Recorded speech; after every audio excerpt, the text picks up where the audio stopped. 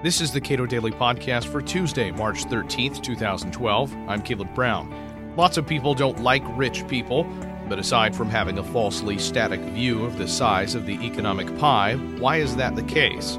Aaron Powell is editor of libertarianism.org. He argues that it's quite simply that for many rich people, we just don't know what they do, so it's harder to understand why they're so wealthy. The Occupy Wall Street movement has been very mad at rich people, the 99% versus the 1%. But I was struck by an inconsistency in the way that they apply that anger. Namely, they say they're mad at the rich. They're mad at people who have 1% of the income, which would presumably include all rich people, however they got that money. But the anger that they show is directed at a narrow subset of the rich. It's mostly bankers, hedge fund managers, CEOs. It doesn't tend to be professional athletes or actors or people like Steve Jobs who make products that they all like.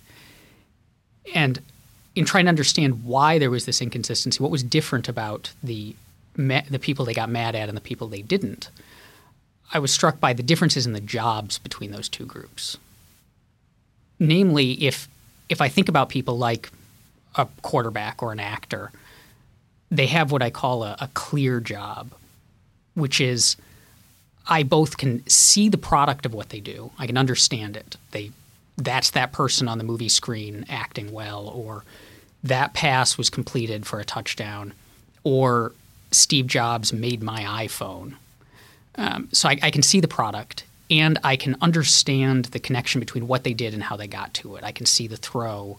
I can see that Steve Jobs had this idea and it turned into the iPhone. I can see that this person gets up there and reads a script and acts. Whereas hedge fund managers, I don't know what a hedge fund manager does. I don't really understand how he makes his money. He makes a lot of it. And so he has what I call an unclear job, where I don't really understand the product that's the result of his work and that presumably he's getting paid a lot of money for. And I don't understand how he does what he does to make that product. And so I can't evaluate how good of a job he does. People blame speculators for high oil prices, but in order to blame speculators for high oil prices, you'd have to ignore that speculation is literally and precisely a two-way street. That is, there's somebody betting on the price of oil going up. There is, in order for that to be true, there must be someone else betting on the price of oil going down. That is to say, speculators don't drive prices higher. The anger that drives prices higher, it's speculators in this example are sort of an indistinct group of profiteers. Sure, they're precisely an unclear job, because before you can even get to the questions of how speculators actually have an impact on the market, you have to understand what a speculator does. And my guess is most people who are mad at speculators couldn't tell you what a speculator does, whether good or bad. And so I think what goes on when we encounter people like that is we see someone who makes a lot of money and we don't see what they did to earn it. We don't understand what they did to earn it. And so our assumption in that situation, because we're so kind of attuned to not like cheating, is to assume that this person cheated. And so we assume that because I can't see what he did to get his money, he must not have done something good to get his money. Whereas with a clear job, I can see, I really like the iPhone and Steve Jobs invented the iPhone. So the connection for what he did that's good and how he got his money, or the quarterback who throws the pass, I can see it and I can say, this guy's really good at that. Like I can throw a football, but I'm going to do it really poorly. So I can recognize that this guy who's throwing a football, which I know how to do, I can recognize that he can do it so much better than me, and that's why he gets paid. And so I think that if we recognize this clear versus unclear distinction, we can clarify and understand a lot of why certain groups of rich people seem to bear the brunt of the anger. It's because they're assumed to be cheating because most of us don't understand how they earned what they earned. The other thing about what you're describing as a clear job, that is to say, football players, actors, people like Steve Jobs who are intimately and publicly connected to the products they make, is that we consume them readily. That is just by knowing the fact that an actor is doing what he's doing, or a football player is doing what he's doing, or Steve Jobs is presenting us with his new product, we're prepared to consume it, or we are consuming it. Right, and we are consuming the products of the unclear jobs as well, but we're not directly aware of that consumption. And so that's, in a way, the same way as saying we're not aware of the product. Even if we're consuming it, we don't know what the product is. And so when these people get rich making a product that we don't even recognize, we can't say, oh, well, he's good at making that product, or I need that product, and so he should get paid for it.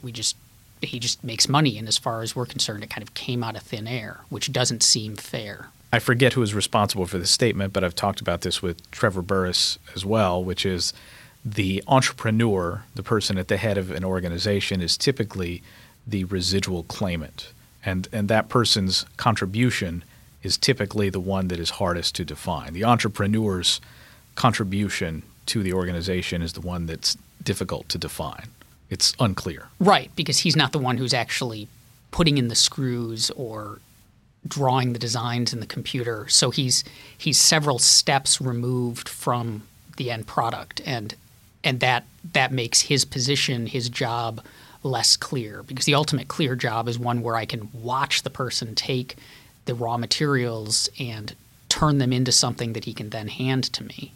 Whereas if there's all these intermediaries, then the clarity vanishes. Right, like a movie producer, like the Best Picture award is a producer's award. Right. But what goes into a great film, no one knows, and Hollywood's had a lot of time to figure out. Correct. And so therefore I think it's probably not a total coincidence that when we think about the people in Hollywood we don't like, it's not typically the actors, it's the producers. Unfortunately, these jobs are going to stay with us. And the problem with them being unclear and so them provoking this kind of anger is I think going to get worse. I mean, we can, on the one hand, we can educate ourselves more to try to learn what it is that these unclear jobs do so that they become clear. But that's only going to take us so far. And it's going to take us less far in the future, because one of the ways that we as a society become richer, that our economy grows, is through specialization, is through people doing more specialized jobs. And more specialized jobs are by nature going to be less clear jobs. They're going to be jobs that we don't understand. There are going to be all these jobs out there that we can't fathom in the future that are going to require much more knowledge, much more narrow knowledge than we have now. And so the number of unclear jobs will proliferate as our economy grows richer. And that's going to make it so that there are more jobs that we get mad at and fewer jobs that we don't. Aaron Powell is editor of Libertarianism.org. You can learn more about applied libertarianism at our website, cato.org.